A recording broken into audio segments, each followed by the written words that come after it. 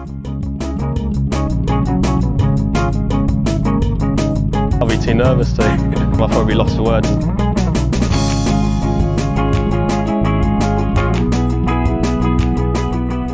Hello and welcome to this week's Lost for Words podcast. I'm joined as ever by Jason. Jason, hello. Good evening, Tom. How are you? I'm good, mate. I'm good. Very tired, and it's one of those weeks, isn't it? It feels like a bit of a hangover week. But we've just had I don't know, thrillings or whatever for the Masters, but there was certainly some drama over the weekend, wasn't there? And obviously we'll have a bit more of a deeper chat on how we feel about the winner. Yeah. Let's go back into that then. So, for me, I make the same joke about Hideki Matsuyama every week. Like, someone said to me, you can't call him top 20 Hideki anymore. And I said, he'll still finish 7th or something. He'll do something. And he stayed there. But I think, aside from Zalatoris, who we'll talk about a bit more later on, I don't think really there was much pressure put on him, was there, from the front nine perspective? Obviously, Rahm was charging through the pack, but they kept talking in commentary like he could post a number of win, which seemed a bit ridiculous. But if he'd got to 800, it would have been interesting. But for me, like we said, and we've discussed briefly off air, to see someone give up shots over the last few holes and win feels wrong, doesn't it? You want someone to really claim that victory as opposed to do it the way that Hideki, not to take anything away from him, because over the course of the week he's obviously won the event and probably still deserved it, but it's tough to see it like that and then raise your arms aloft and have all the pandemonium. Yeah, there'll be a lot of people kicking themselves. Thought he was brilliant throughout round 3. He had a little bit of an advantage because obviously you had that weather delay. They came out and had softer greens, etc. So he was brilliant in round 3, and he was brilliant through the first 9, 10, 11 holes. He was saving shots where he needed to. He was knocking them close. He was absolutely brilliant. But I don't like to see winners of any tournament losing 3 shots over the final few. It just, for me, it just doesn't feel right. I understand. I mean, 18 you can understand bogeying. If you're a couple clear or one clear or two, if you're 2 clear, and you need to play safe down 18, you get that. That's quite understandable. But to drop shots, I mean, 15 was. I didn't see the point of his second shot. I mean, he's 3 clear, 4 clear, whatever it is at the time, and he's got a second into 15. We know that Race Creek's at the beginning. We know there's water at the back. I don't see the point of going for an eagle. His caddy. I know his caddy was a mate rather than a caddy. Surely you just say, mate, take the 6 iron out. We'll leave ourselves 100 yards to the pin. We'll play 20 feet right at the pin, and we'll get par. I don't know why you would put yourself under pressure. You know that the par 5s are the scoring holes. 16 didn't play that easy for the end, for the people at the end, which I was very surprised about. Yeah. But nevertheless, you've got 16. You've got a massive area in which to hit, your tee shot, and then, you should pile that, and away you go.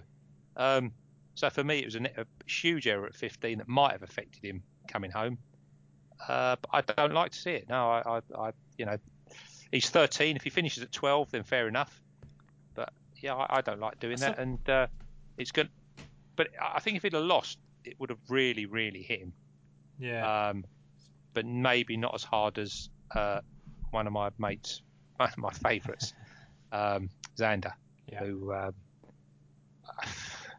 We got to question him now, haven't we?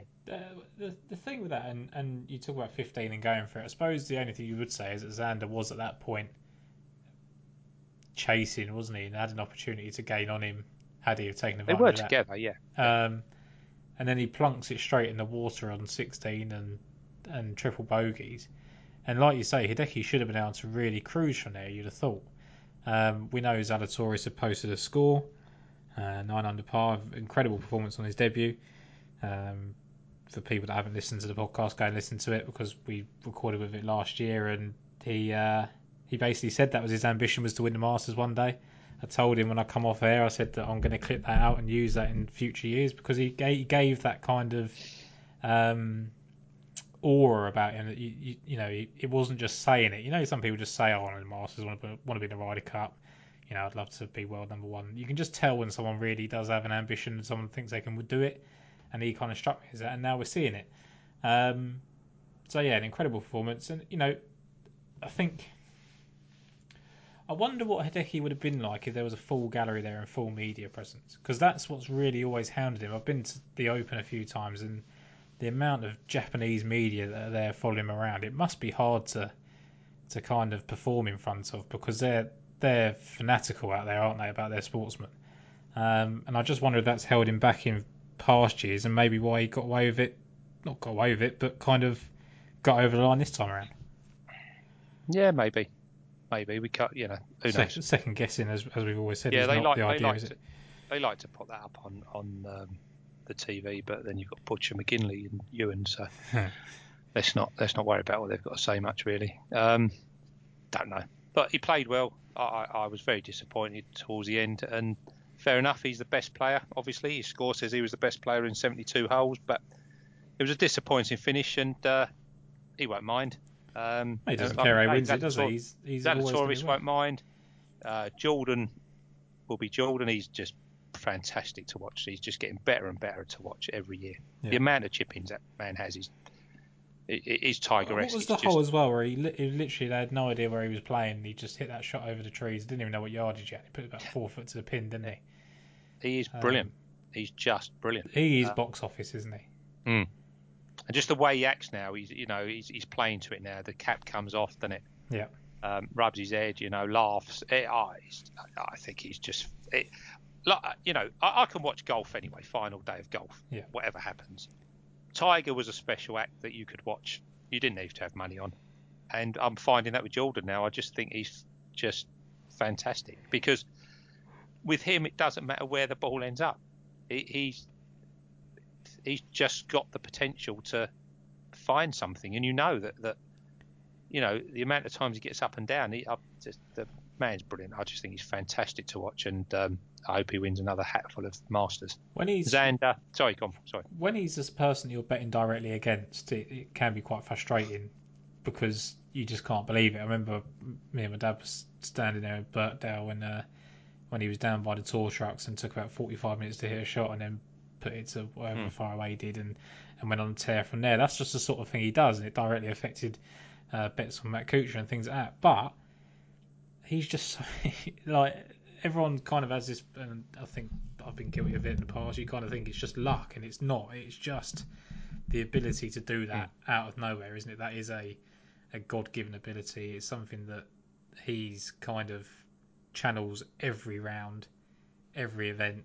You don't see it all the time because he's not always in contention, but he is at the moment. But at Augusta, it definitely shines through, and it's because he's creative. People don't associate creativity in the same way like Bubba and Phil Mickelson and even Tiger, but he is. He's ridiculous. Some of the shots he makes and some of the decisions he makes, and the way he plays things when you don't think he can is unbelievable, and that's why he's got such a fantastic record there, isn't it? Yeah, absolutely. Wherever he turns up, he seems.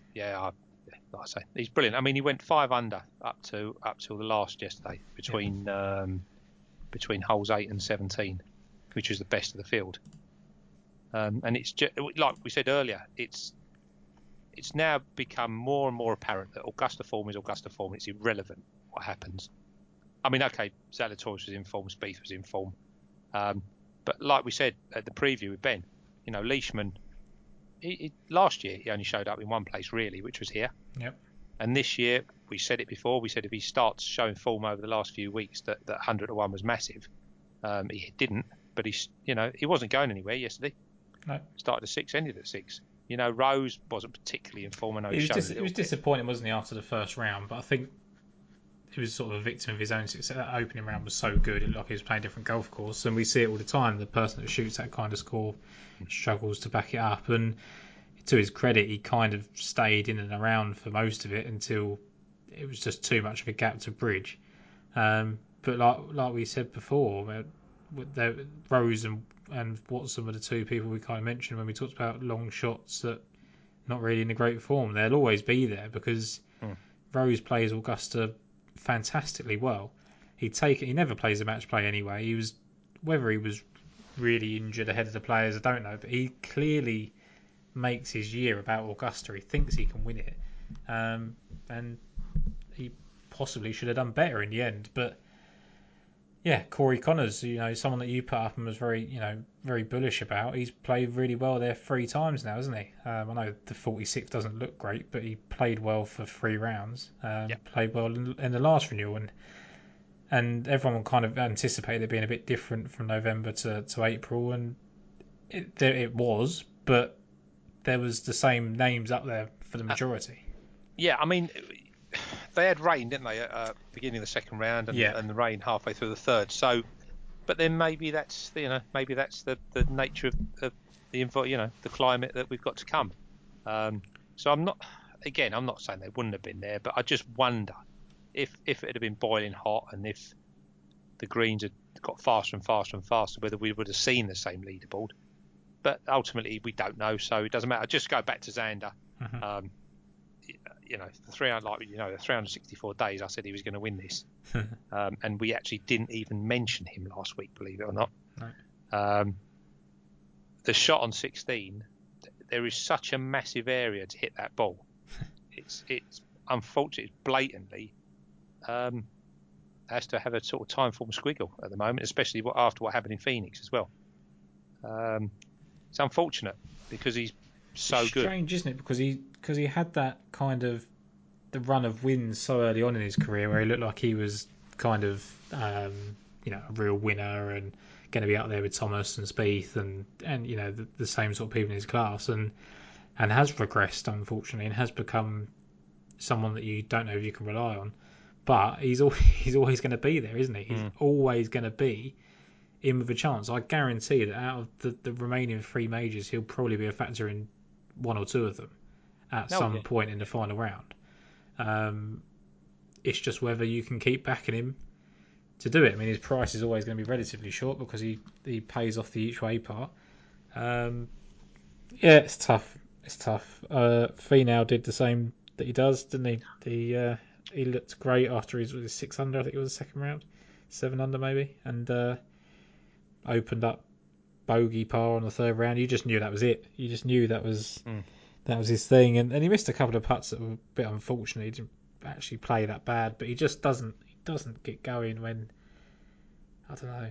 It's tough, isn't it? They're not the same player because Xander's had those wins, but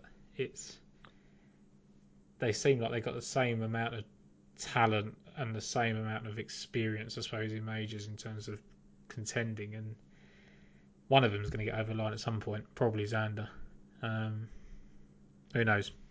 It was a brilliant tournament. It was absolute. It was bang on. We didn't do too bad in the bets.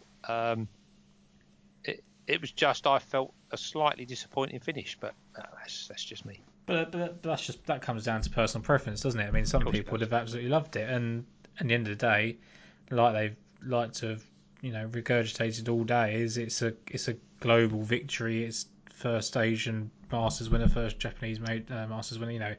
It is massive on the global scale of things. The Olympics in Tokyo later in the year, it's a huge thing. And he's won WGCs in the past. He's basically done what was expected of him now. So it's a Japanese double because it was Japanese winner of the ladies junior or the amateur junior thing, wasn't there? That everyone was kicking off about last week. Absolutely brilliant. I mean, look, he's always had the talent, isn't he? He's always had the tee to green game. He's an awesome player. It was just literally, if it, like I say, if it had parred 15, 16, 17 and bogeyed 18, wouldn't have a complaint. It feels slightly differently, yeah. Yeah, I just feel it was a bit, and like you say, I think if Scheffler pars 16, it would have been very, very interesting coming down the last 2. Yeah, but he's basically and that's the thing, isn't it? And I think that probably plays into it. I think that probably makes it easier to go and make a couple of bogeys because you're just like, well, if I make a mistake here, I can afford to, which is not the right attitude, but it enables it by his playing partner. Yeah, maybe bottling it, doesn't it?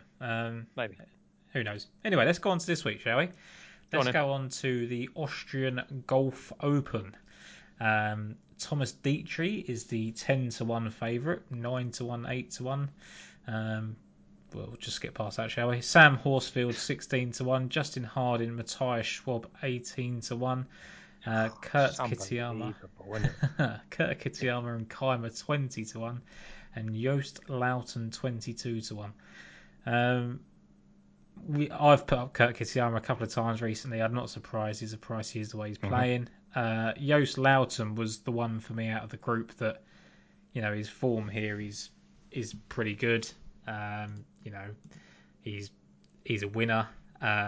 He's got 2 third-place finishes, another 2 top 7s. It's incredibly difficult to argue with. I know you're going to come onto your correlative form in a minute, and he kind of strikes everywhere that you'd want him to as well there. So he was 7th last time out, 9th in strokes gained approach. So I can absolutely see why he would be 22-1, especially with the question marks above him. So he would be the closest of anyone in the top group. But I actually I haven't decided if I'll completely rule him out. I might just go win only on Betfair at some point if he goes to a decent price. I don't suppose he will. But yeah, I think I'm pretty comfortable starting my card down at 50s and 55s. But he would be the one for me out of that group. I don't know how you feel about that group. Very interesting, because he went off single figures, I believe, last year, didn't he? I actually listened to our preview last year, and him and was it Dietrich?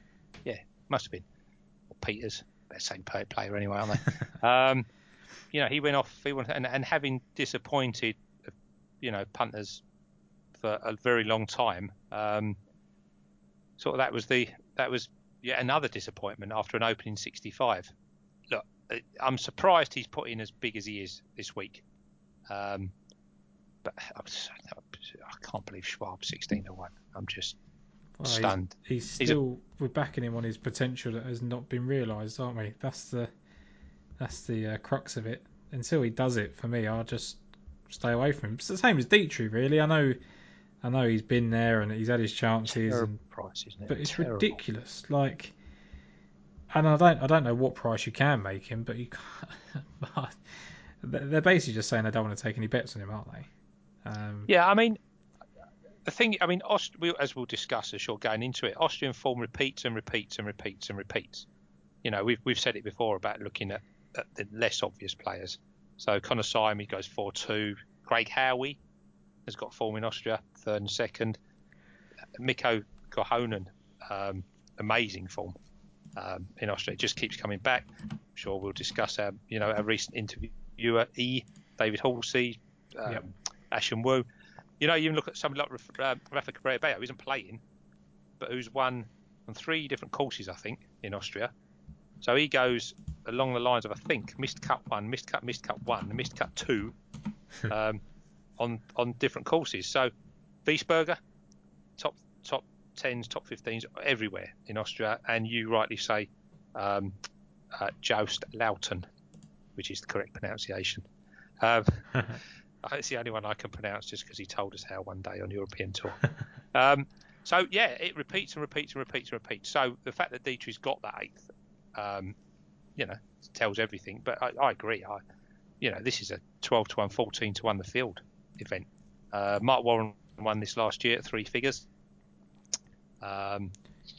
Mikko Cornahan's won. He won the shot clock, which is basically the same thing, but they can't waste as much time as Hideki did on most of his putts yesterday. So it's a decent event, but those sort of ranked in the middle of the sort of European Tour rankings have every chance of doing something. We also, as we've discussed earlier, there's huge connections with the KLM and with the China Open. China's interesting because I think it came up a few times last year when we discussed it. Doesn't really matter whereabouts in China. You just see it. Korhonen's won, obviously, at both. Alex Bjork has got form at Austria and has won China. Alex Levy's got form, 10th here, and he's won China twice. Ashen Wu, which is like the one, he's won China and the KLM. It goes on and on and on and on and on. So those were the sort of correlating factors. if you could actually find one. And there seems to be Dubai form hidden amongst those players as well. So, yeah, I mean, I can see Dietrich. I understand why. But, like I say, it's a 14 to 1 the field. Loughton, I don't trust him, to be honest, on the greens. So I won't back him either. So I'm not starting my card anywhere up there, to be honest.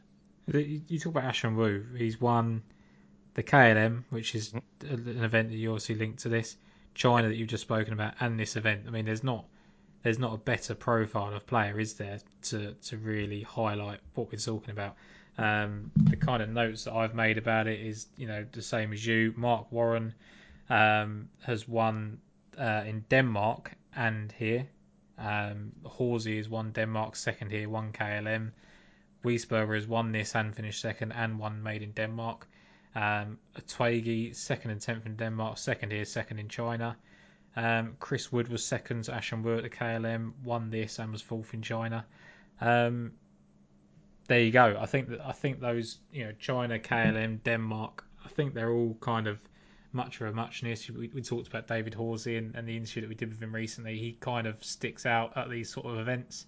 And that's the type of profile of play you're looking at, It's someone that's going to strike their irons well. There's a giveaway par 5, isn't there? The first hole is a giveaway par 5. Yeah. That's where you make your score on the par 5s. And there's a couple of longer ones, I think. I think the back 9 is completely different to the front 9. But it's where you make your score. And, you're going to have to make 8 or 9 under on those par 5s to be in a challenging position at the end. So, yeah. You're crack on. You're right. We're there. We've obviously made our criteria for it. Whether it pans out the way it does, then if history repeats itself as it should, then we've kind of got a formula for it, and that's where we're going, isn't it? So, I think there's a couple for you in the 33 to 1, 40 to 1 bracket that you're kind of interested in mentioning without possibly going there as selections. Yeah, I mean, Adrian now is I think, obviously, he's got the same potential as somebody like Rosner. To my chagrin, I put these players in, which is in groups, don't I? Which is going to be noticeable at Heritage as well, I'd imagine, in the next couple of weeks. And Rosner and Alce, it was a matter of which one sort of did it first. And obviously, we now know Rosner is the real deal. He's absolutely outstanding. But, and I think Arnaus is a very similar play. We drew at Qatar with COVID-19. So I'm not entirely sure what to make of it. I know there's been enough time for him to get over it. But he was worth mentioning at 33 just because he's quite a sexy player with sort of punters and odds makers. And I'm a bit surprised that they put him in at that price. It was an average event. He played here last year, but the week after, he improved on that and got 11th at the Eurobank Bank Open. I just felt 33 to 1 was probably too big, although whether he's a bet or not is up to you. I mean, at the moment, he's very similar to the man who sits next to him, Sean Croker. Or Crocker, sorry. They're very, very similar. They've got fantastic iron play games. They just can't do it on the greens. I do think at some point, Arnaus is going to start flying. He's going to get over the line at one point, and then I think he's going to, like I say, he's going to be up there with Rosner. So he was well worth a mention. And then just behind them, Garrick Higo, who has untapped potential. Not entirely sure. I mean, he's got that 6 at the Euroam. Whether that is any relevance, I don't know. But as we've seen and as we've discussed, Austrian form, China form, it doesn't seem to matter. It's just sort of the area, if you like, isn't it? It's the conditions. South African, obviously, Fratelli won this a few years ago. I think De Jager's done well over here. So South Africans do play well over here. We, of course, backed him in the second Kenya event after promising 16th for the first one, and he goes and misses the cut, which is, that's the way it is. So it's his first effort around here. I like Dubai as a link, and he's got that top 15 at the World Tour Championship, which, for a man like him in his sort of first year and a half of proper professional golf, is outstanding. So I thought he was well worth a mention at 40s, just because I think he's got untapped But whether they become a bet or not, I'm not really sure. It's type of field and an event that you feel like they can break through at, isn't it? I think it's perfect timing for them. That there's not that one big gun that is going to take up one of the top 3 or 4 places, if not win. That anyone can do anything at that top 6 or 7 players. So I don't think there's anyone that's going to be fearing, if you like. I just think for me, I was quite happy to go down to Ashen Wu, and the one that really stood out to me was Alexander Bjork, who I think you agree with as well. Is that I can't remember when it was that I spoke about him, and basically he's been hitting his irons incredibly well, and his putting's been letting him down, which is not something that he's accustomed to really. He's 9th, 18th, and 8th his last 3 starts in strokes gained approach. He won the China Open. You talk about Qatar, he was tied 19th there last time out. There's just everything there for me that kind of says that he can do it. He's playing because he's a winner, isn't he? He's done it in certain places. He's got more experience than some in that department. Winning the China Open, a decent event. He's been 3rd in France, 2nd at the British Masters. He's had pedigree going along, and for me, there's enough in his most recent start to suggest that the only slight downside to him is that he hasn't played since Qatar, which may be a bit of a negative, but could also be fresh. He could just be picking his spot. And if he hits his irons the way he was at the start of the year, then I think he's gonna be a great bet. Yeah, I agree. I think he has to be backed in some way. I wanted a bit more than 55, but I suppose that's been a bit greedy. Yeah, greedy. He's got the China. He's got plenty of Dubai, which I really like. 15th here. Tour tips that we do use doesn't seem to have the 5th at Carlton in 2015 on the Challenge Tour. Yeah. So yeah, and I like those events, and I like the fact that there's something in the most recent. Like we always say, and many of the players we've interviewed have said, sometimes you just find something. You don't know where it's from, but it's something you can work on. He finished with a 65 that day after a 78 third round. Yeah. Tied 19th. Interestingly, Higo was next to him, who hit 77 on that 3rd day as well. So both of them plummeted down the board on a difficult day. It wasn't that difficult though, and both finished, still inside the top 20 or so. It's behind the mighty Anton Rosner, funny enough. So yeah, I agree. I'm not 55 was on the limit. I wouldn't really take much shorter than that, I don't think. But yeah, definite claims. Well, when you can get Ashen Wu at 50, who we've spoken about a couple of times now, and we might as well get into him. He's won 3 events. He's won China, he's won KLM, he's won here, and that is just massively standout, isn't it? You said you like Dubai, he was tied 6th there last year, 7th at the China Open on top of that win. European Masters he's played well. He just generally repeats his form. Last 2 starts, 33rd in Saudi, 9th in Dubai. Going back before sort of Christmas time at the Showdown, he got to the final part of it. He was 16th at the Scottish Championship. He's had some decent events, and I put him up at a massive price. I think it was in Saudi, and he played well for a good majority of that. And he's been there and done it, hasn't he? He's been there and done it at this golf course. He's been there and done it at 2 other correlative events, and he's 50-1. He's the same price as a lot of players that, without being too harsh, have not got any of the similar sort of claims. I mean, Matthew Jordan's a very promising player, same price as someone that's won 3 times on tour. Will Besseling, we've liked an awful lot in the past, doesn't have the same claims. Jeff Winter, I watched absolutely capitulate when I backed him. Doesn't have the same claims. They're all the same price, and Ashen Wu's just sitting there, a course winner and a correlative winner. There's just plenty for me to like about that. So yeah, Ashen Wu. Yeah, he was also 6th going into the weekend 2017 at the KLM, even though he didn't do a lot after that. So, like you say, these the correlations have to make some sense. They happen too often for them not to. I just think. But that's my problem with the Bjork bet as well. I do like him, but Ashen Wu is 50s. Yeah. And, Scott Jameson never wins. I know he gets placed, fair enough, so you've got the each way angle. Sean Crocker's 28. I mean, somebody must have put him up.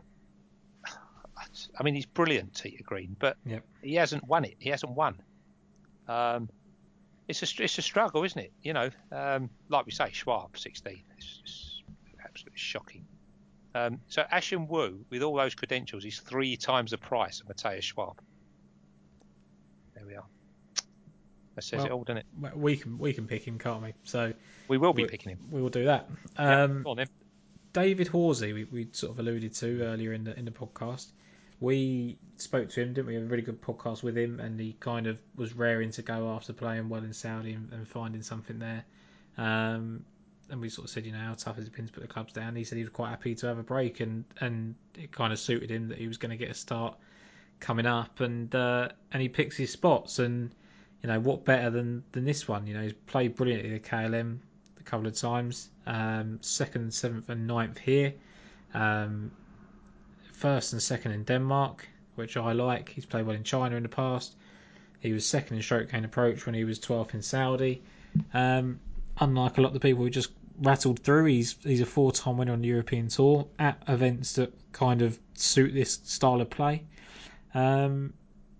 He's got to be one, you know, he just wins more often than his price suggests in a field of this class. Yeah, it's crackers form here. There's a couple of things. Yeah, I mean, number one, we know that. 61, obviously, in the opening round at Saudi, which he said, you know, he was quite amazed by, and yeah, maybe he was shocked by. Yeah.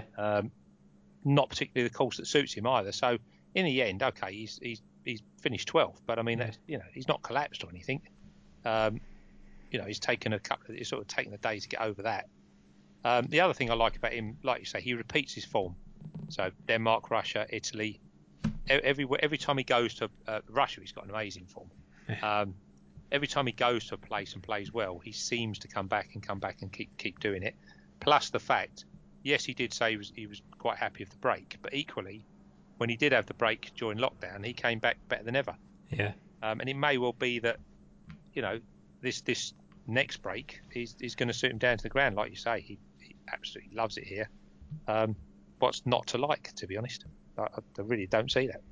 No, and you know, I guess sometimes people listening may think that we're kind of, I don't know, a bit biased to the people that have been on the show recently, a bit of a recency bias, but that, you know, if we'd never spoken to David Horsey in our lives, it's all in front of you, isn't it? He's got 3 top 10s here. He's got four, you know, the most obvious connections. And he's just a winner, you know. There may have been years between the wins and things like that, but he just knows how to get the job done. And in a field of this quality, that's what you're looking for. You're looking for people that know how to go over the line, and he's one of them. So yeah, David Horsey, Ashen Wu, and Alexander Bjork are all similar price, and I like all of them. So one around that price as well, Tom. Or there's 2. Nicholas Lemke, I thought might be worth mentioning. I know he let you down last time. Yeah. But you know, he's absolutely flying at the moment. He is. Seems a type that might need to be put on the line, on the 18th.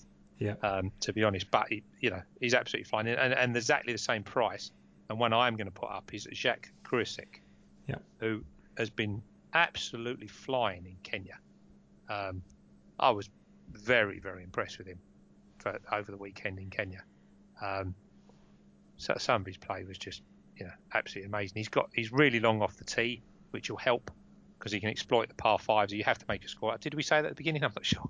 Did we do it off air? So you have to make scores on the par fives here. There's eagle opportunity on the first, and you've got a couple of longer ones as you come home. You're going to have to hit 8 or 9 under on those sort of during the week to be able to challenge. I was really impressed with everything he did in Kenya. I know that there's South African bias over there. That's now firmly established. But you go back here, as we say, you got Dylan Fratelli beat JB Kruger back in 17. Justin Walters in 18 was there, and somebody we might talk later, Darius van Driel, was top 5 last year to Mark Warren. Yeah. So South Africans play perfectly well over here for whatever reason that might be. Again, you know that these players are a massive price before Kenya, but what do? They're playing well. They're driving well, they're hitting their irons well, and they're putting well. So what do you want? This is an event, like you say, that can be won by a number of people. And Mark Warren won last year from out of the blue, didn't he? So Jacques Crousset, he's playing well. It may well be that he doesn't like the break, and that perhaps he would have liked to have carried on, but kind of everything in life, can you? So I'm happy again to as we're leaving out the top lot, I'm going to put Jacques in. The thing I like about that is that we've gone. It's very clear the structure we've gone for in terms of the types of players, the course form, the correlative courses, and he's a player that's just in form, isn't he? He's passed the eye test in Kenya. He's 2 top 5s, tied 6th and tied 11th before that. He's just been on an incredible tear, isn't he? So there's no reason to think that he's not gonna take to it. And certainly we see it all the time that people telegraph victories, and maybe he's heading towards that way. And that you have to go. You've seen it. You've been impressed by him. He has won on the Sunshine Tour as well. It's not like he's never won before. So yeah, I mean, I like it. I can absolutely see it completely. There was a few in this sort of area going on a bit further that kind of got my attention. Nino Botasio kind of stuck out a little bit just on the course form, but I felt he was kind of short enough, which seems weird with the people that I've picked. But Maverick Antcliffe, 100-1, is a player that obviously is hitting the ball incredibly well, is in decent form. But it was more down the sort of 125s, 150s, and almost 200s that I kind of got interested. One player that I hadn't actually mentioned previously that you kind of brought back up the Uran bank as well was Marcel Schneider. Played well here last year and played well at the Uran bank as well. And we talk about whether they just like the part of the world. There's every reason to suspect that a German would play well in Austria, a European event. And he played okay the first week in Kenya. He was tied 28th. He was 5th and 21st his last 2 starts on the Challenge Tour, 2nd in the Italian Challenge. There's certain things to like about him, and I don't really know a lot about him. That's the only one downside, is that I'm not going to sit here and say I know everything I need to know about Marcel Schneider to be confident in him at 125-1. But he's played well in the areas you expect him to, including second year last year. So big enough prize, I thought. Yeah, the form, as you said, that players turn up here every single year. I mean, okay, you might have a few extra in here that wouldn't normally play, just because of the way the world is at the moment. Yeah, I agree. Yeah, form repeats. Why not? Yeah, absolutely. Then one person I was really kind of key on was Ashley Chesters. This is a guy that kind of burst onto the scene, didn't he, at the Open? Was it at St Andrews? I think it was that he did it. I just remember being there and seeing him on the leaderboard and not knowing who he was. A bit like a Chris Wood and Justin Rose and people like that at the time. They all kind of broke through. Tom Lewis, didn't they? They've all had a good Open Championship early on. And that still remains, that tied 12 finish at St Andrews still remains his best ever performance in the World Golf Rankings, which doesn't bode a lot of confidence. But he was 7th at this golf course at the Shot Clock Masters in 2018. And he was 28th to the time before that, 9th in Denmark, 15th at the KLM. His last 3 starts, he's been 14th, 10th and 7th in strokes gained approach, so he's absolutely striking it brilliantly. He was 14th in Kenya the last time out, 52nd the week before that, and 42nd in Qatar. So the stroke gain approach numbers didn't necessarily convert to form, but we know there's short game, there's off the tee, there's everything is a factor. If he can piece that together on a golf course that he's played well at twice, and he's played well in what I consider a correlative point in Denmark, then I think there's everything about him. He was 150, 160-1. I think sort of 150-1, 7 places is about as best you can get now. Yeah, I think you can make cases, but for so many, I think the top are just simply too short. And I can't argue with you at all, unfortunately. The other one who was a lot bigger and seems to have been backed in as well is Gonzalo Fernandez Castaño. Played pretty disappointingly the first week in Kenya when I put him up, and then played better. Yeah. Played brilliantly when I gave up on him at the same price a week later. But he's been first and second in those 2 times that he's made the cut either side of his missed cut the week I backed him. And he only missed the cut on the number anyway, so he's just striking the ball incredibly well. Plays the KLM exceptionally well. He's won there. He's had more decent finishes. 2 seconds in China, 18th in Denmark in 2019 when he hasn't been at his best.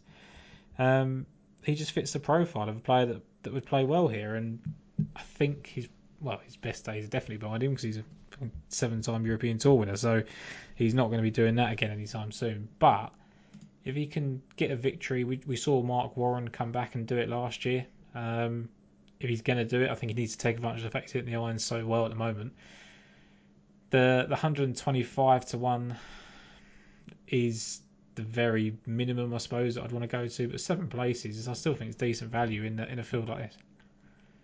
He won't be for me, but he did catch my eye last time, and I thought to myself, he's going to go mad, Tom. Yeah. If he doesn't, he think, yeah, I can't see it, to be honest. But Alathabal played well over the weekend, didn't he? So yeah, if he can make the cut or Augusta. If he can play like he did and take a 5-shot lead over Brendan Todd. Not that you were stressed out about that at all. Not that I was stressed out about that at all. Then why can't Gonzo do it? Yeah, absolutely. Why not? Well, I mean, I don't fancy him, but like we say, Warren did it.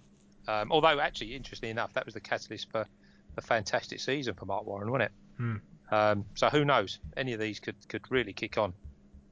It's as open as you can. He's not one that I would have, but you probably wouldn't have the 2 outsiders that I've got. So there we are.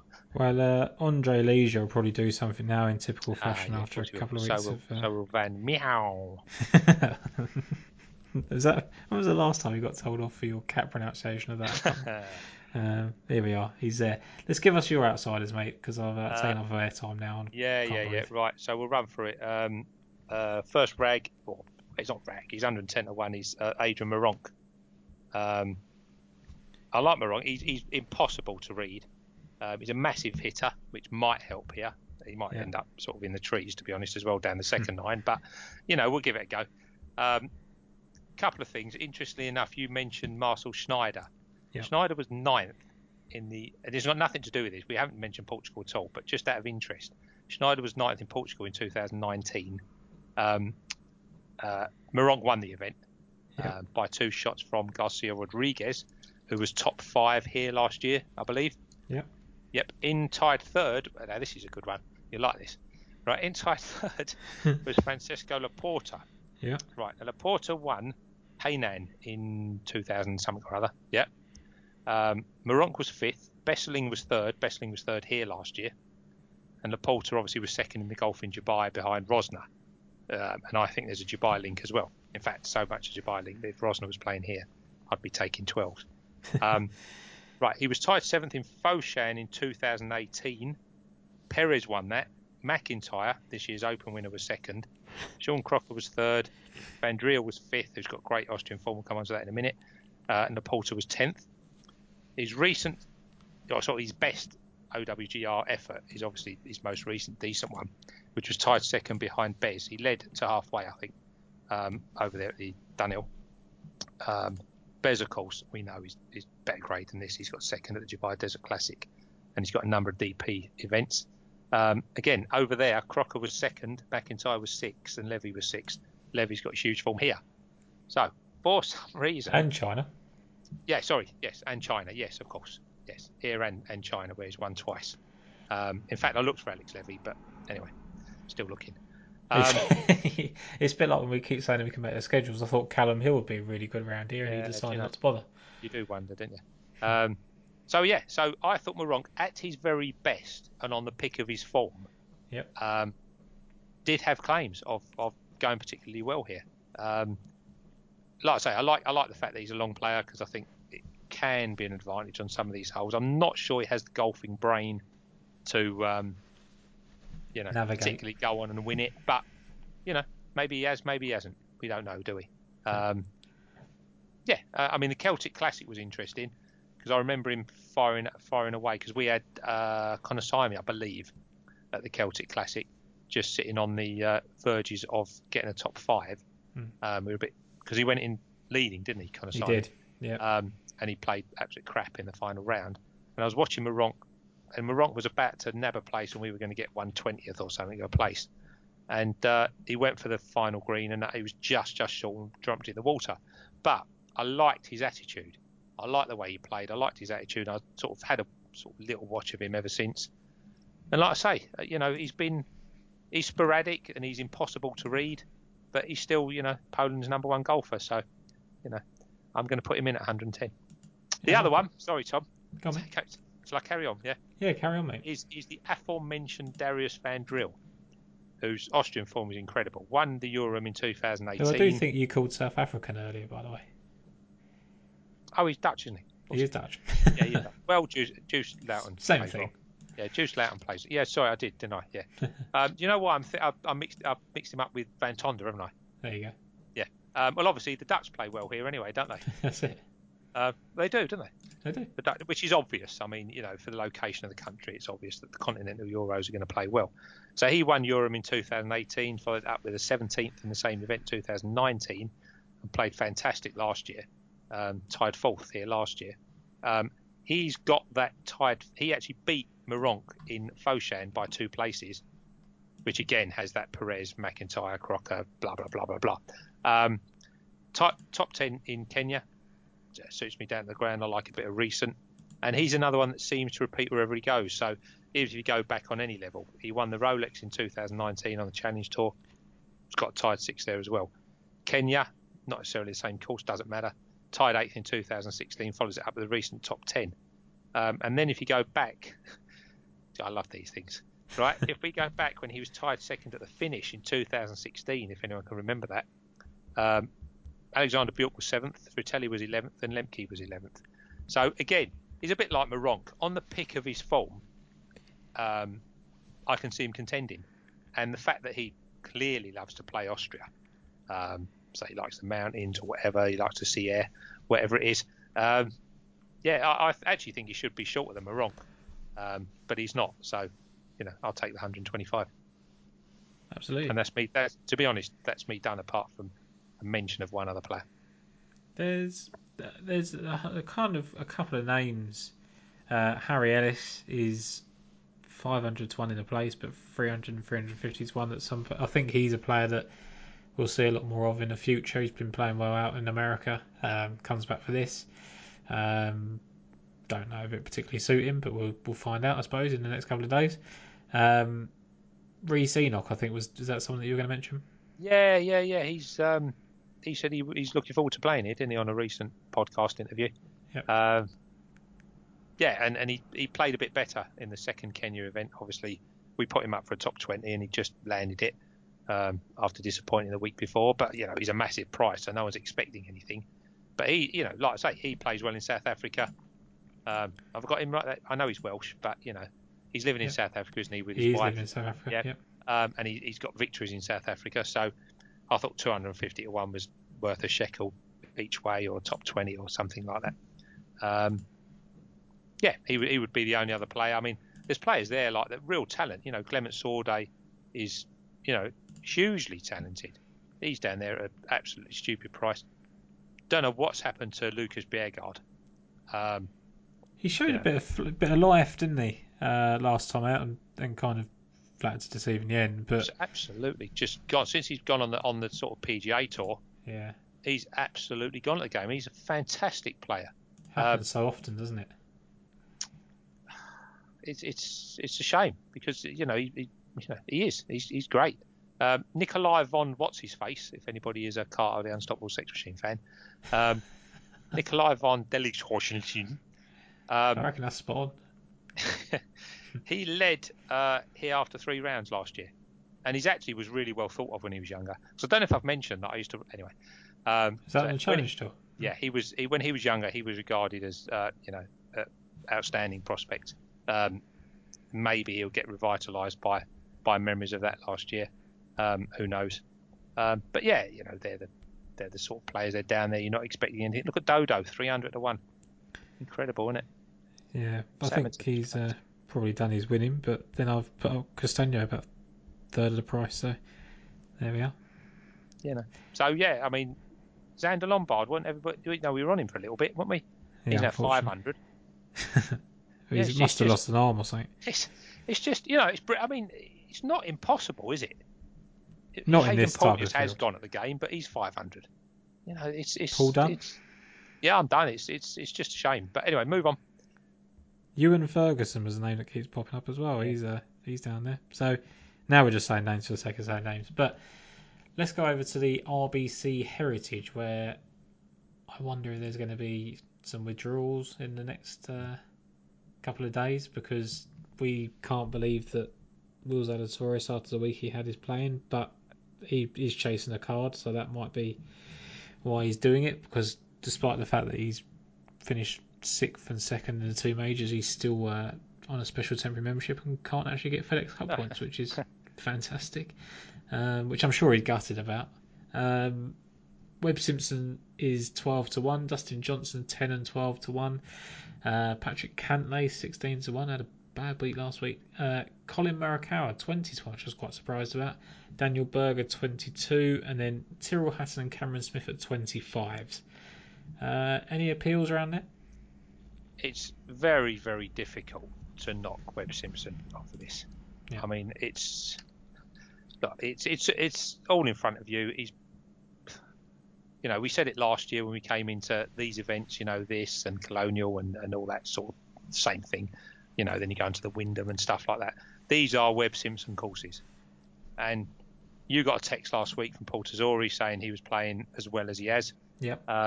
And he never threatened last week, so he's not going to be mentally stressed out by being in contention. No. And he still managed the top 12. You know, had a really good final round. You know, ended up 2 under from level par halfway through the round. This is his course. But you know, I don't know what you want really. I mean, I've got lists of strokes gained around the green, scrambling, bogey avoidance, strokes gained approaching tee to green, and I wanted sort of shows in a minimum of 2, definitely 3. And Webb is, you know, Webb's high in. This is a surprising thing because we think Webb is just an outstanding iron player, whereas this year he hasn't actually been as good with his approaches as he can be. No. But he's making his score because he's top 10 in strokes gained around the green. He's top couple in, I think if he's not leading, in scrambling, and he's top in bogey avoidance. And all that is going to be massive here this week, where you know you have to hit the fairway on the right side. Yet you know these are small greens. People are going to be missing the green. And I just thought that 12th last week, or yesterday should I say, was extremely encouraging. And you know, look at his form here. I mean, it is what it is, isn't it? What do you want? It's very difficult to put somebody up at 12-1, but you're getting 8 places, and with DJ looking less than right at the moment, whether that's enthusiasm or whether that's a technical issue. We spotted technical issues, didn't we, since Saudi? Yeah. But I'd imagine it's hard, and I'd make Webb Simpson absolutely clear favourite. You know, if you can have Dietrich at 8-1, then I don't think Webb should be. I'm not saying it should be 8, but you know, 10-1 would be about right for me. And then behind him, you got Patrick Cantlay, who again, you know, what do you want of a player? He actually appears in more lists than Webb does. He's in I think he's in every list. In fact, to be honest with you, because he ends up top 10 at tee to green at the moment, as well as top 5 in bogey avoidance, scrambling, and top 10 in strokes gained around. So, wow, you know, if you want players that are in form and well, you know, that the course will suit. He's got outstanding course form. It's strong. I mean, them two against DJ, who looks out of sorts, definitely. The thing is, as well, is that like, and I'll be guilty of it, and many other people will see what Patrick Cantlay done last week and just think there's something wrong with him. But, you know, Augusta can do that to anyone, can't it? You know, if you get even the slightest bit off and you haven't brought your A game, you're going to run up a score, and he did. So I wouldn't worry too much about it. I don't think 16-1 is terrible about him at this time. I thought Morikawa was big at 20-1. Just because he's just so fucking talented. Climbed up leaderboard last week, didn't he, or yesterday?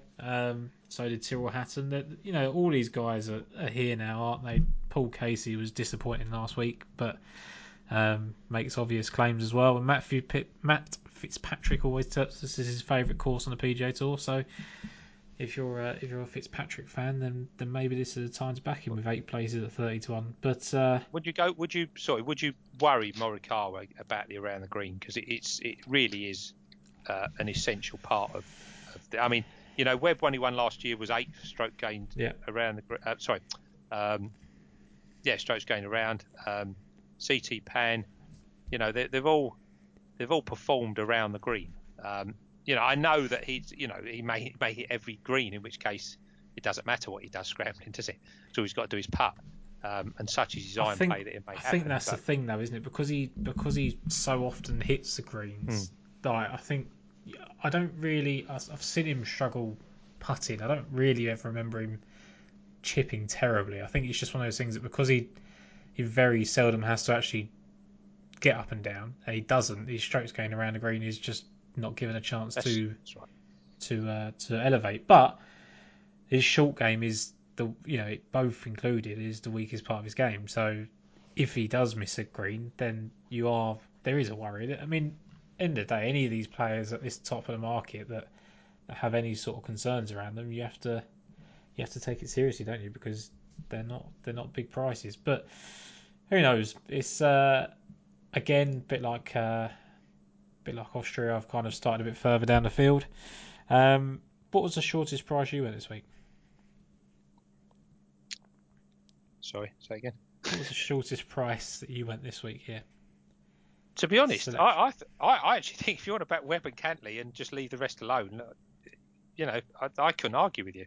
It's very boring, but I mean, the next one up I think is Siwoo Kim, I believe, who you like as well. Yeah. Let's go. Let's launch into him. He's 45-1, 8 places. Yeah, that's fair. Ben put him up, didn't he, for the Masters last week on the podcast. He's doing that thing again where you see Siwoo Kim as someone that's not very consistent, and then all of a sudden he's been 23rd, 12th, 9th. He's won not that long ago, back in January. So there's everything to suggest that Siwoo Kim is going to play well this week. He was second here, what was it, 3 years ago? He should have won, shouldn't he? Lost to Kodaira in the playoff. 14th before that as well. 2 missed cuts the last 2 years, but that's just Siwoo Kim all over, I think. I think generally speaking, he is just someone, he's going to play certain courses well. 45-1. The way he's playing, as long as he doesn't snap his putter in half and end up putting with a 3-wood, I think he's a great value at 45-1. Yeah, he's got players form, hasn't he? Yeah. Pete Dye. Yeah, obviously won there, tied top 10 this year. He's as you say, second year. He's got form at the Wyndham, which is a Webb Simpson course, as I like to call them. I agree. I actually think he's a storming bet after an encouraging weekend. Again, wasn't particularly involved in a mentally draining battle down the stretch.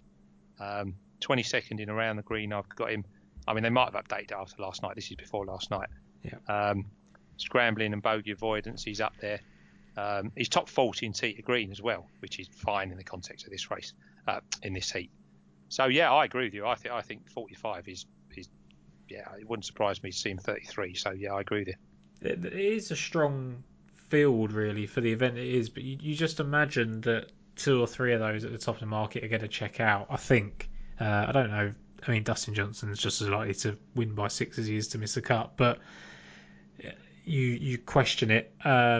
Paul Casey was, I imagine he's the sort of person that when he realises people were backing him, he would probably take that on and think he's the God's gift and ultimately failed, and that might just affect him. I don't know. I could be guessing. Cameron Smith played well last week and will be up there, but they can't all. The top 10 in the betting can't all finish in the top 10, can they? It's just not going to happen. So there's every reason to think that Siwoo Kim would be able to play there. And I like Charlie Hoffman again. That 45, 50s and 60s. He's just hitting the ball so well. Like, it's just consistently brilliant. Lost out, obviously, to Spieth in Texas, which I think was just going to happen. I think when you just look at it, Spieth wasn't going to get beat that week. He just had his stuff. We spoke about it at the top of the show. He just does things, and he was right there, Charlie. He pushed him as much as he needed to.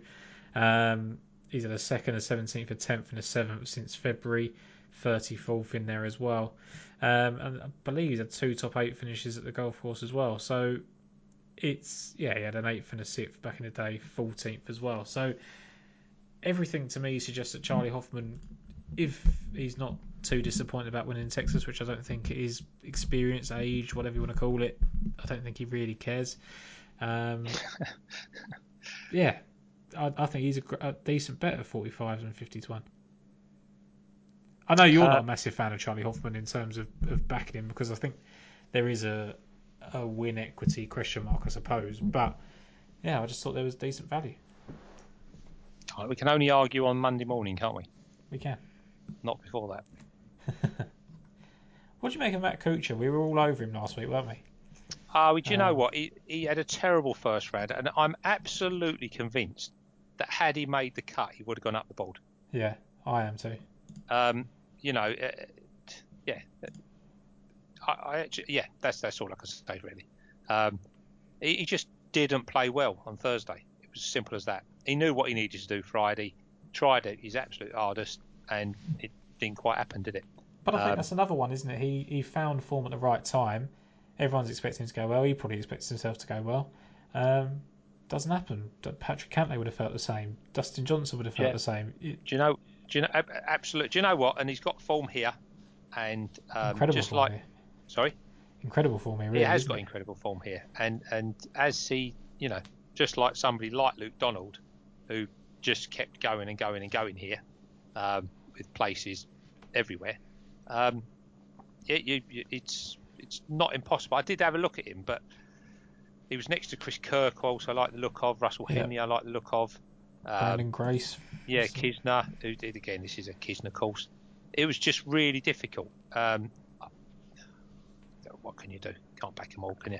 I think the thing with Kuchar is that 66 to 1 is a bit of an overreaction to his miscut last week. I think, based on, because I thought, like I said last week, if it was just a match play, you'd just write it off as he performed well in a format that he likes. He then backed that up in Texas. We were really impressed by him. It didn't happen in Augusta, and it's very easy just to write people off after one bad week, and we've seen it far too often that people miss a cut and go and win. It just happens so often. So yeah, I'm willing to give him another chance actually at 66 to 1. Okay, that's fair. It was because there was a couple. There was Grace, there was Kevin Streelman around this mark, and I kind of like both of them, but I just thought Kuchar's just, the claims are so obvious. You talked about the fact that he just keeps coming to the golf course. He's 7th, 1st, 5th, 9th, 2nd, 11th, 23rd, all in the last sort of 12 years, 13 years. It's like Jim Furyk plays well here all the time. Luke Donald played here all the time without actually winning. It's a repetitive golf course. You know what you're getting here. JT Poston 6th and 8th, Patrick Cantlay 3rd, 7th, 3rd. Yeah, exactly. Yeah, it repeats, doesn't it? It's like the Austrian. It just repeats, doesn't it? Yeah. I don't think there's a secret. I don't think you need to figure it out. I don't think there's massive correlating. There's Pete Dye form, obviously, but you just see a player, if he plays well here 2 or 3 times in a run, then you know what you've got. I think Ian Poulter plays well here all the time. Russell Knox plays well here all the time. Rory Sabatini plays well here all the time. If you look at tour tips, you can just see a sea of orange and yellow over the same players. Then you get the odd person like Brandt Snedeker, won it when he was at his pomp and has never played well here really ever since. But generally speaking, you know the people that are going to turn up here. Luke Donald might not turn up this year, but we'll see. I think that there was enough there. The other person who, and I'll let you come back to yours in a sec, Dylan Fratelli I put up last week at the Masters, and obviously disappointed. He was 8th here last year, shot a 65 in round 1, 62 in round 4 after playing himself out of it in round 3 with a 71. It was a pretty low scoring affair, wasn't it? So 71 kind of cost you everything. I thought that the 100s one was pretty fair. I know there's a sort of top heavy market here, and there's good reason, but I can definitely see a couple of those pulling out. if they don't, then obviously the value's probably about right. But if they do pull out and he's still sat there at 100 to 1, then I would take my chances with him. You don't like your mate Kevin Na this week? This is back to a course he's going Well, to I was actually tempted by him last week because his form at Augusta is pretty steady, isn't it? When it shouldn't be, really, by everything you know about Kevin Na. And what has he got here? 5 top 10 finishes. So yeah. there's everything, yeah. And I think it's like you said earlier, you can't back them all. And if I have to watch Kevin Na hit a ball out of a bunker ever again, I might have a stroke. So I probably won't bother backing him. But that's probably just holding on to one bad week in Saudi. Yeah, exactly. What did you make of your future Open champion Bob McIntyre turning up here? Take the 100. I think there's some 100 still about. One firm going 100 to 1. Do you think it'll suit him? Do you think it matters? No, I don't. Be interesting. He did. I mean, he was excellent all round, wasn't he, last week? We'll see what happens. I don't know. Just take that. Well, who cares? Take the 100 to 1. If he comes third here, then won't be 100 to 1 anymore, will it? No. I did think they went a little bit over the top at how well he was playing last week. I know he did play well. It was all mates, wasn't it? It's like, couldn't make out. Should we call him Robbie, Robert, Bobby, Bob? Yeah, it was always. He's just one of those people who's like, oh yeah, Bobby Max. So yeah, but you know why? It's bringing Ewan Murray and Butch blinging Armand going, oh, it's your guy. Because they both come. I mean, it's irrelevant. You know, it's like going to America, isn't it? Hi, where are you from? London. Do you know Dave? You know. That's all I thought. I think, like I say, I'm not necessarily a massive fan of McIntyre. Just everything about him screams to me that he'll do something at the Open. Yeah. But you know, it might be 5 years' time. But like I say, you know, it's the shuffler thing, isn't it? It's But this time I'm going to be on at 100 rather than missing out. What do you make? There's one other name. Shane Lowry was one I thought was quite interesting. Price is Shane Lowry. He's only 45. He's next to Kevin Na, which is the issue. Whereas you'd probably want Na, wouldn't you? He played a bit better than maybe it suggested. Yeah, he missed a lot of putts. Missed an awful lot of putts over the weekend.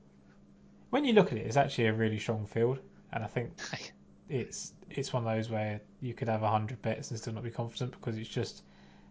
I think you do have to factor in last week and who will be present and who won't, and who will be kind of just wanting to get out of there. I mean, DJ only plays there because RBC's on his sleeve, isn't it? It's not like he wants to play here. So, whereas Webb Simpson will play because it's like a fifth major to him. So it's different priorities. Sebastian Munoz, 90 to 1. There's someone that comes up in conversation so often because he just keeps turning up in different events, and I think he played all right in his debut last year and kind of fell away at the end, if I remember correctly. Let's have a look on the tour tips.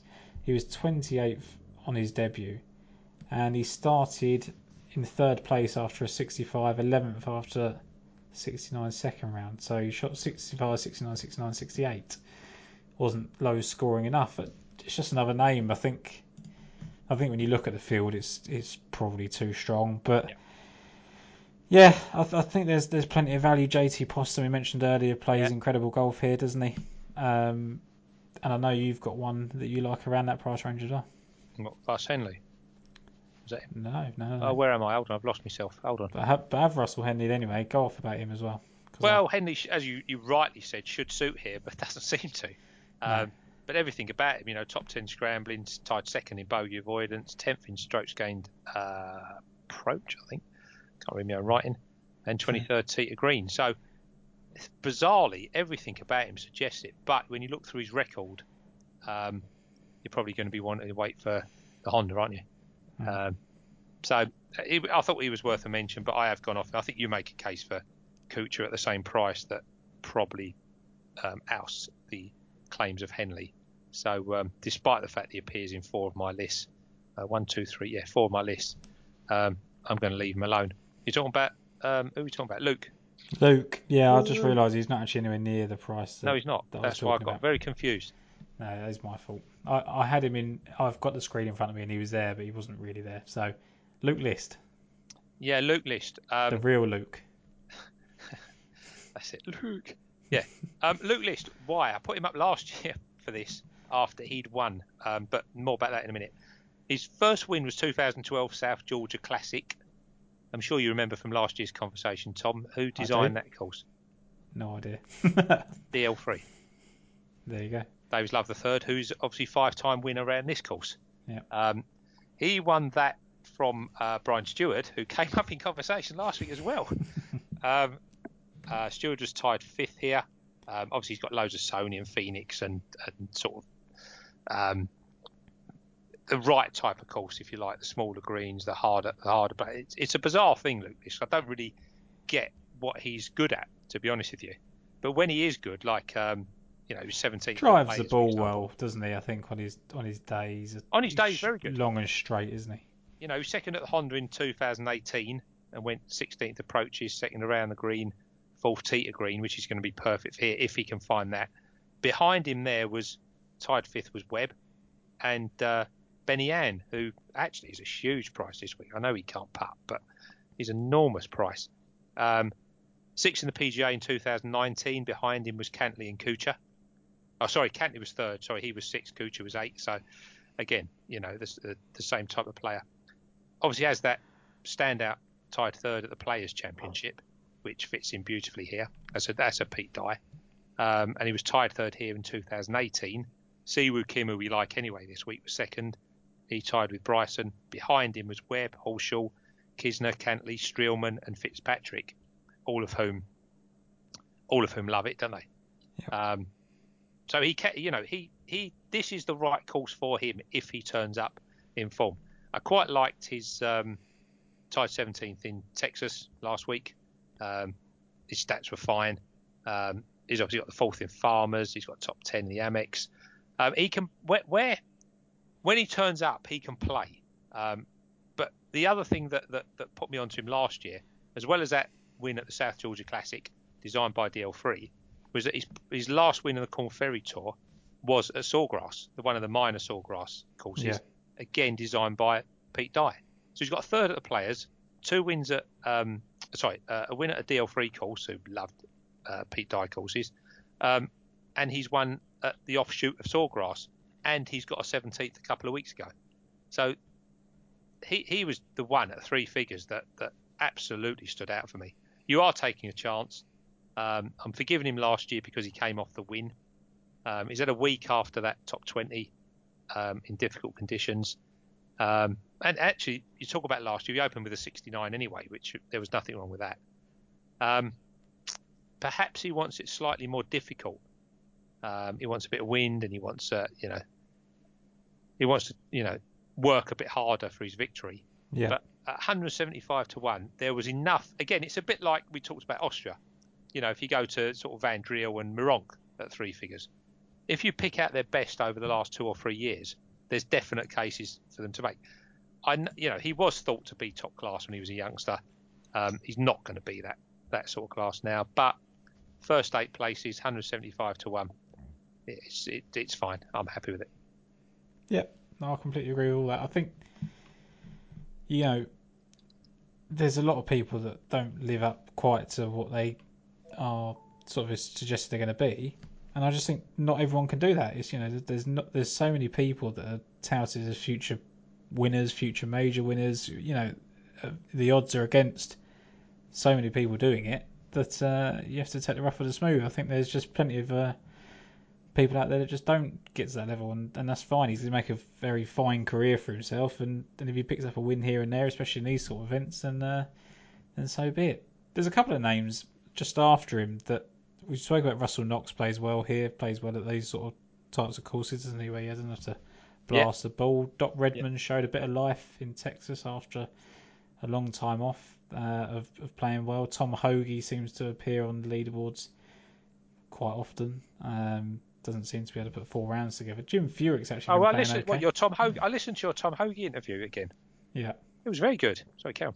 He's good though, but he's good. The type, isn't he? That I don't think he really gets bothered in contention. I think he's made a mistake in contention in Hawaii, but I don't think he'd be frightened to win if he got the opportunity. I think he just sometimes doesn't quite do enough. He seems to do it all early on in the week, doesn't he? And then maybe fades a bit over the weekend, and I don't know if that's bottle pressure, just generally not good enough to do 4 rounds. I don't know. It's tough, but I think he's always a decent price, and he'll be a decent price when he wins. So, you've got a couple of players even further down the board here, haven't you? 300 to 1 and bigger. Why? Well, you told me so at the start, anyway. I might mention it. Oh dear, hold on. Scott Stallings. Oh, Joel, yeah, Stallings. Yeah, now you know you're tilting at windmills with Stallings because you've got absolutely again. Sorry, but another interview of ours, isn't it? Or of yours, should I say? Sorry, Scott Stallings. I don't think has recovered from changing his body shape quite a lot, to be honest with you. And this is tilting at windmills. This is a top 20 bet if there's one. But he's actually got some really impressive around the green stuff. So top 10 in scrambling, top 12 in bogey avoidance. I think he's 24th in strokes gained approach, I think, as well. We know what Stallings is. He can shoot 78, and then hit 62. To be honest, it was just it was a name that came up that came up on 3 of my lists out of 5, and therefore he was worth having a look at. There is a connection with Canada here. If you want to go back, McGirt was second, Piercy won in Canada. Collier I liked for this last year actually was 4th. Kisner's back there, so there is a connection with Canada, which Stallings loves. It's not a confident selection by any means, but again, on the pick of his form, he has the right scrambling skills. But again, it's an interpretation of the scrambling, isn't it? If you're going to miss 18 greens, then you're going to get more chances to scramble, as you rightly say. If you're going to miss 2 greens and you don't get up and down on those, your scrambling stats are dire. Yep. But you might hit 16 birdies. So it's an interpretation of everything. I just thought, again, for his price, the overall, and he pops up at any time, doesn't he? I mean, got absolutely no idea when he's going to get a top 10, and but obviously more chance of him missing the cut. But like the Sanderson, he gets tied 6. That's in the middle of nothing. The Barracuda, I know, is less time, but again, that's in the middle of nothing. Travellers, better competition than this, obviously, and works. To be honest, the Travellers works with the sort of Colonial, doesn't it? And this tournament again, the Webb Simpson courses. You've got Streelman, you've got Kevin Na there. Stallings is obviously top 10, and Answers there. Answers maybe we should have mentioned. Patrick Cantley, Siwoo Kim, Brendan Todd just behind. So it fits. It fits perfect. So on his day, he'll do something. Whether he's, to be honest, last week Connors and Kuchar were 170, 180 on Betfair. Connors, you were done within a couple of days. You doubled your money at the 45, 50 to 1 roughly, is what I put him up as, and you had your each way bet running for nothing, which you did copper. So at 300 or whatever, he's going to be stupid price on Betfair. Yeah. If you can get 400 to 1, you can double your money at 100. I'm quite happy to put Stallings up because I just think he's got something that will turn up at some point, and it won't be. So 300, you've got 10 years for it to happen. Yep. I'll take the chance. You mentioned around the greens. I'm just having a look because it's not something I put a massive amount of stock into because I think it's hard to gauge how significant it is. But Adam Hadwin's been playing some better golf. Hasn't got the best course form here, but has played okay in a couple of times, 2 top 25s, and is really improving. Brandon Hagee was first in the field, strokes gained around the green last time out. 17th at Valero, 2nd at Honda, where I think he was pretty impressive. 21st at the American Express. It's hard to see such a big outsider, wouldn't it? I think because ultimately the field strength is so good. Webb Simpson won it last year from Answer. CT Pan beat Matt Kuchar. Kodaira obviously was a bit of a shock, beat Siwoo Kim. And then you've had Wesley Bryan and Luke Donald. So there is the odd sort of surprise victor. But I think generally speaking it goes to one of the better players, and we shall see. I don't think there's anything else I've got to say on the Heritage, really. I think anything else I say now may just be nonsense. As opposed to the first hour. If the rest wasn't already, yeah. Yeah, I mean, yeah. It's, Wesley Bryan, you might as well put in at 1,000 to 1 on Betfair and have a go just because he likes this event. Yeah, it's interesting, but I think ultimately it's going to go to one of those 150 players. There we go. I mean, Answer was worth mentioning. He didn't play too bad over the weekend, but he's not the best Mexican on tour, so we won't. He'll finish 10th, won't he? I can't say about Hideki anymore. I can't say 20th, so I'll just say Answer 10th until he wins. But I agree with you. I agree there's going to be some withdrawals, so back what you want to back now. Yeah, I mean, if you've got anyone in 50 to 1 or shorter that you really like, especially like we talk about Siwoo Kim, you need to get him on now because, I mean, Cooch will shorten up to 50 rather than 66s. Siwoo Kim would be 33s. It's the time to get on is now because I can't see all of these playing. I just DJ has to, I think, because of his contractual obligations. I could see Cantlay possibly having a week off. Daniel Berger hasn't been the healthiest, has he, of late? Paul Casey, you never know what he's going to do. Tyrrell Hatton's played a lot of golf recently. I don't know if he's going to... I don't know if he's just trying to... He had a good round yesterday, didn't he? So maybe he's going to try and carry on from that. Will's got to get his card, but he's going to be... Like, what do you think... just before we go, Jason, what do you think... Or give you the best bet of the week? Yeah, go on. What do you think Zalatoris will do? Because the mindset will be, I think he just played incredibly well to get to second and did everything he could, and if it panned out, it panned out. Do you think he'll be ultimately disappointed that it was one shy, or do you just think he'll be incredibly proud of himself for how well he did play, and we'll just see this week as another opportunity to get that win that he's basically trending towards? I don't know what people think, do you? It's just incredible. He should be proud of the second. Yeah. But then you look at the scoreboard and you think about things. I don't know. I mean, they're sportsmen, top of the class sportsmen are top class because they have a different mindset to most people. We look at it and we go, oh, if I'd have done that, on the 10th, I overhit the chip, and if I'd have done that on the 4th. You can't. It's the old story that I was told that when you're looking down a fairway, if you're playing, and someone asks you, what do you see? You'll say, I see the bunker, 200 yards, I see the tree on the left. And a professional just says, you see that in the background? That's my line. Doesn't see the bunker, doesn't see... They're aiming for a point that is positive. Amateurs try not to hit the negatives. And that's the difference between a top-class sportsman, I think. I don't suppose...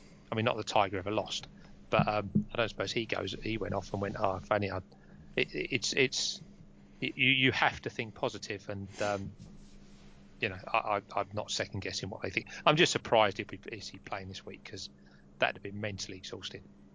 It's just got to be the fact he's got to get that card, isn't it? I think. But he's mentally exhausting, and he's going to have more exposure, media press. So maybe it's worth it. And his management turn around and go, do you know what? I can get you a £5 million contract now. To turn up here. Chuck the thing around for a couple of rounds and it'll be all right. Yeah, but I'd be amazed. RBC sponsorship. If he can come off that and win, I'll be stunned. We shall see. Let's summarise our picks, mate, because we said it'd be a short one this week, and it hasn't been, has it? Which is in true fashion. So in Austria, Ashen Wu, 50 to 1, alongside Alex Bjork at 55 and 50s, and then I kind of went a little bit rogue. In the sense of backing Ashley Chesters and Gonzalo Fernandez Castano, as well as our friend David Horsey. So those are my selections in Austria. And who else have you gone for in that event, mate? I'm with you on Wu. Horsey's likely. Jacques Crusec. Thinking about Garrett Higo, possibly not. Adrian Moronk and Darius Van Driel. Yeah, and then over at Heritage, we both like Siwoo Kim. I like Charlie Hoffman. Matt Kuchar, I think I've kind of talked you into as well. But certainly I think he's at a decent price. And then I just think that around sort of like the 100 to 1 mark, you've got Munoz, Fratelli, Hadwin, all could be interesting. Not sure quite what I want to do there. Whether I want to just try and play them as a few quid on Betfair or whatever. But yeah, I think there's some value to be had in that. Haven't made my mind up, but it's going to be out of this lot. Webb and Patrick Cantlay, I think, are absolute standout. So Webb, Cantlay, Siwoo Kim, Kuchar, I think you make a great case for. Nah, for the first time ever in my life, I quite like. Lowry, I'm going to look at. These are the same price as Nah, so one of them's going to have to go. Luke List and somehow Scott Stallings. And just one more thing, Tom, if you don't mind. Two more things. In the Lottie Championship on the LPGA, just quickly, I know it's on a different course, but it's still in Hawaii. Brooke Henderson won this twice in the last last 3 or 4 years. She's like top, like par 4 performance superstar. She's been overtaken this year by Inji Chun, who I put up for the first major, the ANA. And she's also got a second behind Minjee Lee and a second behind Christy Kerr in this tournament. She's 33-1. That is 13 points over what it should be. So Inji Chun in the Lottie Championship is a definite bet for me. There you go.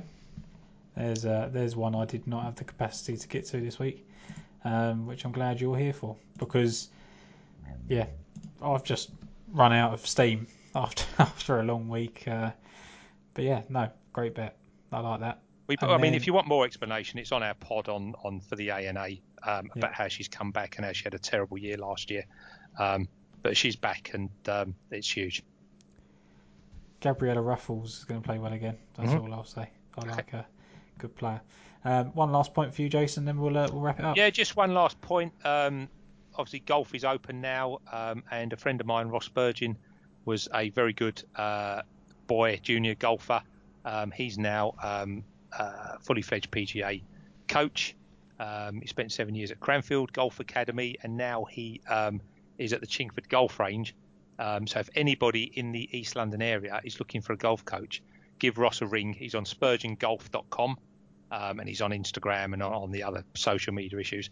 But he's absolutely brilliant. He hangs around with all the Dale Whitnalls and Oliver Fishers and people like that. And he's a top geezer. So if you're having golf lessons and don't particularly get on with your coach or aren't seeing improvement, give Ross a call. Absolutely, yeah. And his Instagram is Spurgeon_golf. Is a place that you can find him, see his swing videos, see his rubbing shoulders with the golfers we just mentioned there. So get in touch with Ross and get some things booked up if you're local to our Essex-Kent borders is all I can say. So Jason, I think that's us for the week, mate. We'll have a bit more steam next week.